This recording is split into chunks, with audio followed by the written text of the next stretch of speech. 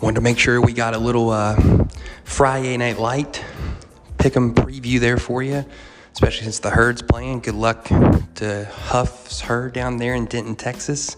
4-gamer here for you. We'll be back dropping it later tonight with the rest of the Saturday slate, the nooners all the way through to the night games there out west. But you guys know what to do. If it's in the morning, grab the coffee, Phil style. If it's in the evening, grab the drink and come on back, because we're talking all things about the Friday night contest here in college football here on the porch.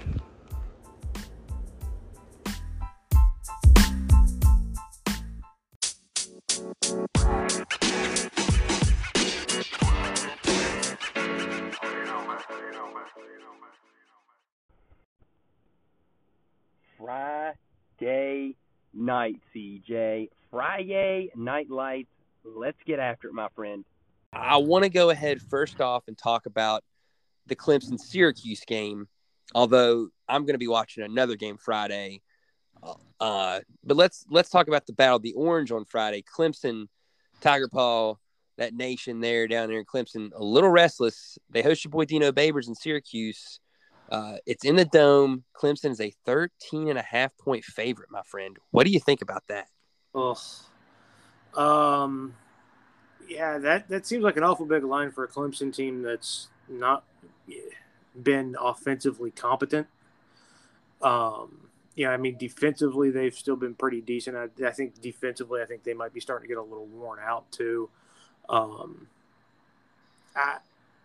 I like Clemson to win this thing, but I would take Syracuse to cover that 13.5. Man, I think you're right, CJ, because, I sit here and I look at it, and granted, they lost to Florida State, Syracuse did, and then they lost in OT, a tough one to Wake, but they beat your boys in Liberty, which is a good team. They scored a lot. They didn't have a great game versus Rutgers, obviously, but they at least score some points on offense. Schrader, since he's come out at quarterback, kind of has given them at least the ability to run the ball as well. And who would have thought in this game that we would have said the Syracuse quarterback, Garrett Schrader, would be the one that we would fear more as a dual threat option than our boy DJ Uiagalelei, who was a Heisman Trophy candidate, dark horse in some circles before the season. What happened to him this year, CJ? I'm not really sure. Is it O-line? Well, I think it's some of it's O-line, and then I think you also have to look at it too. And I've heard some other people make this comment, and I think Herb Street was the one to make it. Is you lose a guy like Travis Etienne, and so I think it's tough. It's tough to replace guys like Trevor Lawrence and Travis Etienne, CJ. True, I think we should have expected a little bit of a drop off, right? Here's something else to think about. Yeah, I think there definitely should have been. Dabo's done a really good job in recruiting and getting guys in, but I don't think he's quite at that Nick Saban, Kirby Smart level where it's reload. I give you nice uniforms. I can't give you guts, and I can't give you heart. And tonight, it was BYOG, bring your own guts. I don't know if I agree with that, CJ. He's done a pretty damn good job. This is the one time. And he lost to Georgia, who a lot of people feel is the most complete and elite team in the country, and by far been the best game they've gotten. They haven't found it on offense, but who's to say they won't eventually this season still figure it out? And I think Dabo is at that level with Clemson. I don't want to say it, but I think it's only fair to say that it is true because, they've been special lately, man. So I think they are at that level. It's just not been a great season. And the thing about it is, they're 3-2. They could easily turn it back around. Had they not lost in Raleigh and OT, they'd probably still be in the top 10.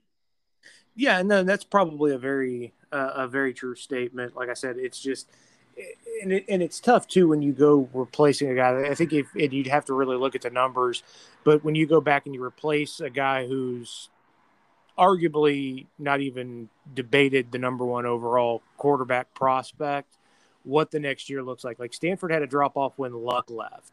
Like sometimes you have that, and I think Clemson's kind of experiencing that this year too. So, and the other thing, there's a stat here I just saw that jumped off at me. Looking at the spreads, Clemson is 0-5 against the spread this year. Syracuse is 5-1.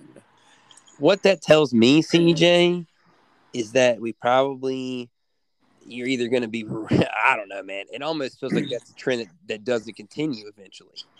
Yeah, you got to feel like that's something that eventually does break the other way. But it's hard to go against it this season, right? I mean, who knows if Clemson even scores 13 points? They could win 13-0 against Syracuse potentially. Although I think the Qs will score points on them. Yeah, I think Syracuse is going to get some points. Like you said, Schrader gives them kind of a little bit of a dual threat, gives them a dual threat option, which has worked out well for them. I think Clemson's going to score some points here. Syracuse will score some points. It's not going to light the scoreboard up. Hey, speaking of lighting the scoreboard up, CJ, the total in this game is 44 in the hook. I kind of want to bang that over. Yeah, I'm with you because even if you hold it to just Clemson's, you're going to be right there because they're scoring 21, giving up 12. So you're in that ballpark. I feel like this game's probably going to end up like 28-24 with somebody in orange winning. Yeah, with somebody in orange winning. Like I said, I like Clemson to win it, but I definitely would take Syracuse plus the 13.5. Yeah, I think I think you're right, CJ, on that. But that's kind of one thing that does concern me because everyone's going to be on Syracuse. Why does that feel that way? What do they know out there in the desert that we don't? And gets Clemson that 14-point win against Syracuse. Just some shenanigans might even happen. Let's talk about the Battle of the Kelly Green, the Mean Green of North Texas, hosting your Marshall Thundering Herd.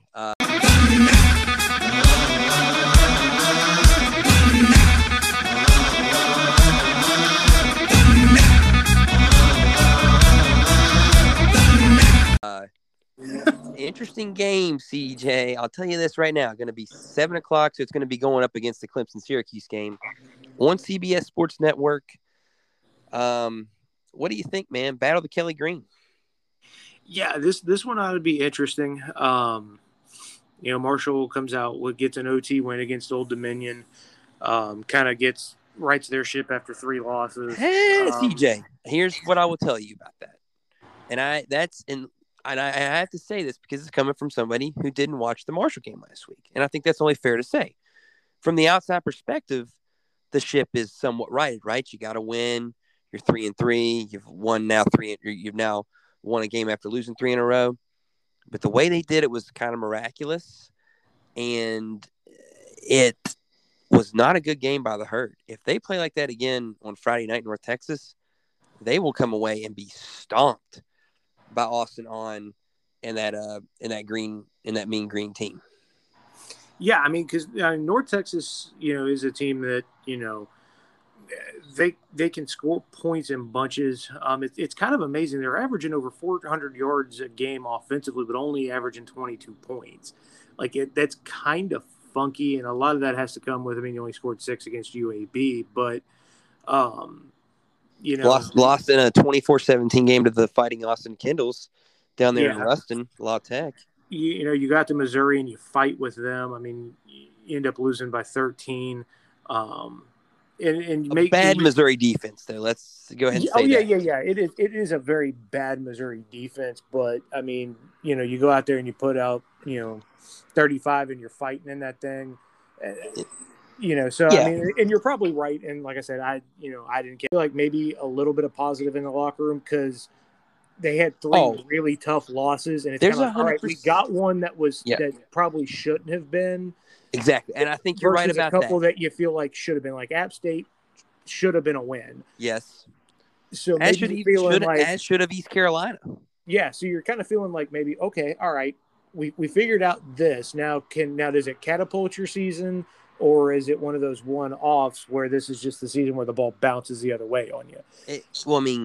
Willie Johnson readjusting to that heave that was underthrown by Wells to come down with it 13-13. He got to overtime. ODU played the game at their pace. One of the first times in the Huff era it's not been played at a quick pace. And it allowed the defense to make plays at the end of the game. Because I think the Marshall defense is pretty good against Conference USA competition. But the question lies, though, what team are you going to get? Because if you get that ODU team again, they're going to be lucky to be on the field. I don't know how Marshall's an 11-point favorite versus anybody right now, CJ. And I hate to say that, but I could obviously, and I believe the Herd will win the game. I hope so. But it's tough for me to totally back him. And this 11 points feels a little off to me.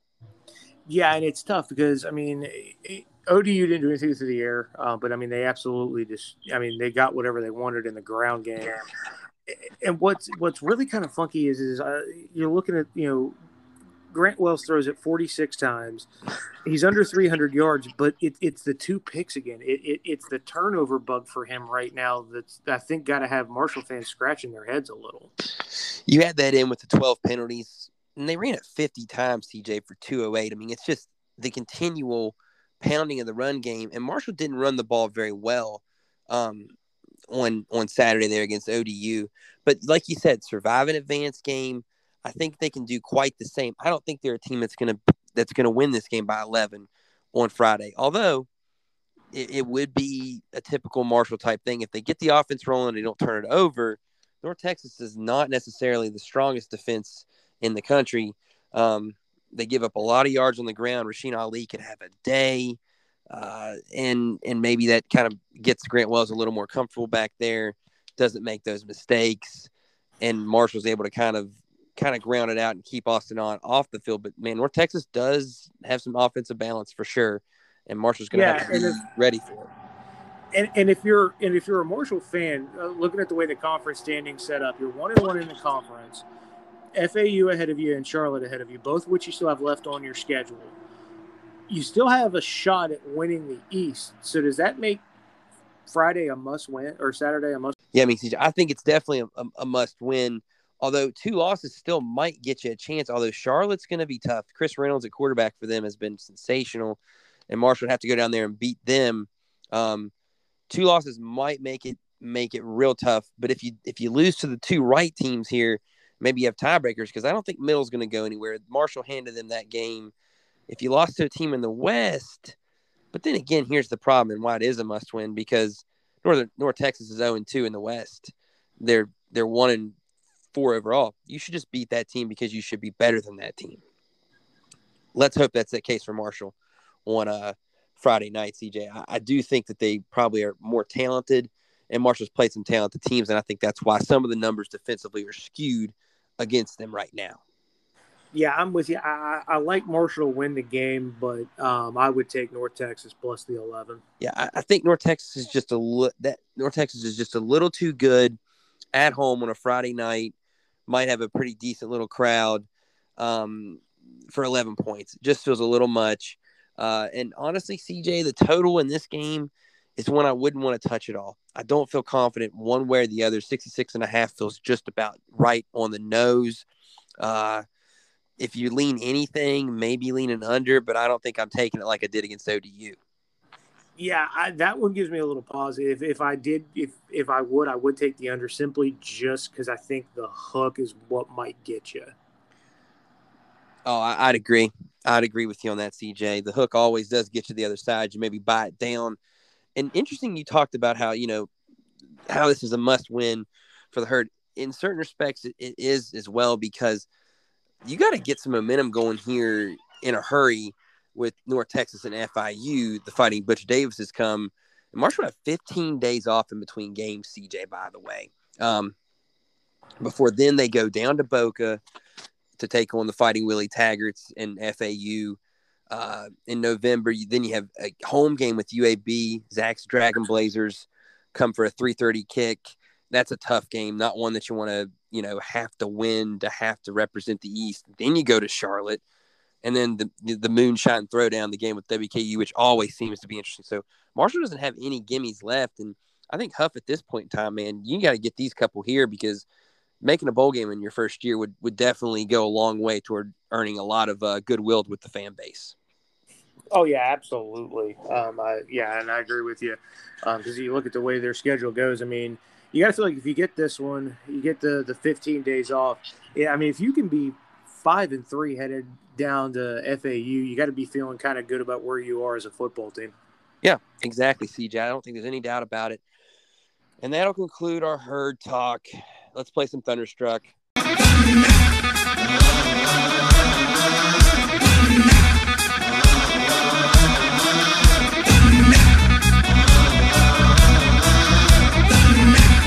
DJ, if you ever played Thunder, man, one of the best drinking games there is out there, buddy. And I don't think anybody who's in any fan base can deny that's a really cool thing the Herd does down there. So, CJ, let's get to the other Friday night games. 10:30 contest. Cal at Oregon. The Ducks, number 9 in the country, at Outson playing a Friday night game. They're a 13.5-point favorite. And then another ranked team actually as well, CJ, San Diego State goes to San Jose State, the Spartans. And you said, and I did say Nose, that used to be the thing because you didn't want to touch them. They're a little more interesting now. But the Aztecs, 24th in the country, 5-0, maybe a fraudish ranking, but still ranked. And I think deserving in some respects. I mean, maybe the schedule hasn't been great, but they're a 9-point favorite. So a couple big ranked favorites. What do you see in those games? I love Oregon minus the 13.5. Cal's not shown me anything. I mean, they can't stop anybody. Oregon's offense has been really good. I don't expect that to change for them. I know they had the tough loss at Stanford, but I would expect they'd, be rip-roaring and ready to go with something to prove.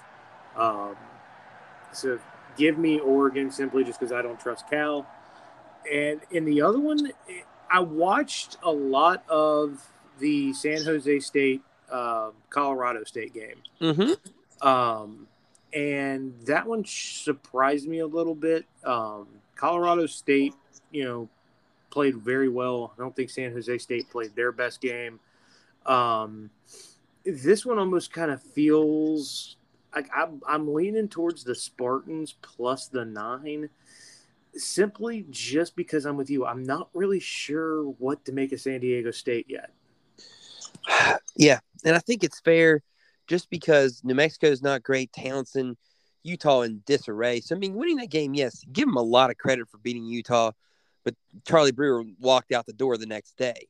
And that was your leader of your team. So, not a bought-in Utah squad. And then beating Arizona this year, I guess impressive, but still Arizona's not good by any means, and it was early. So I'm with you, CJ. I think San Jose State's an interesting play for sure. I think they have the better quarterback, although I do think, man, the key to the game is old Greg Bell there for the Aztecs is absolute wrecking ball. I mean, he averages damn near 111 yards a game versus conference opponents. And, I mean, they feed it to him early and often. And San Jose State's kind of susceptible to the run. They give up 141.3 yards a game on the ground. So that's not a great sign versus a team that can run the football like San Diego State can. And then also you got to think about this too. They're going to make Starkel one-dimensional because that defense does not allow rushing yards. Although, granted, like we said, some of it's 8 versus schedule, but you're giving up 50 a game on the ground, CJ. You're pretty damn elite. Yeah, I mean, they've definitely. I mean, yeah, I can understand what you're saying about the schedule in front of you, but you still got to go out there and do that, and that's that's pretty impressive. Absolutely, and I'll say this: I think the -9 may be a good idea to go, and like you said, take the +9 with San Jose State, but the total of 41. I'll be quite honest, CJ. I feel like that might be a steal to get that over. Maybe San Diego State wins this thing like 30-17 type deal. Maybe 30-20. You know what I mean? San Jose State might have a couple points in them. Oh yeah, I'm with you on that. I feel like that total is a steal at 41 right now. That's one I'd get in before that number moves up a little bit. Friday night winners potentially, I think here. Friday night could be a good night. I like the card the way it's looking on Friday. And I'll say this too. Real quick thought on the Oregon game, CJ, before we move on to the Nooners. Big bounce back spot for Oregon. I'm totally in agreement with you. Really bad this year. I love Papa Wilcox, the leader of all the Smurfs there. If you know the cartoon, you know what we're talking about with Wilcox. But I think he's going to get demolished by Oregon. I think they're really going to be motivated and kind of ticked off. They've had a long time to sit and stew after that loss to Stanford. They're at home Friday night. Things are going to get wild in Eugene afterward. They're going to put it on them. I think 13 in the hook is a steal for the Ducks. Yep. So here comes the money. Here we go. Money talk. Here comes the money. Money, money, money. Dollar, dollar.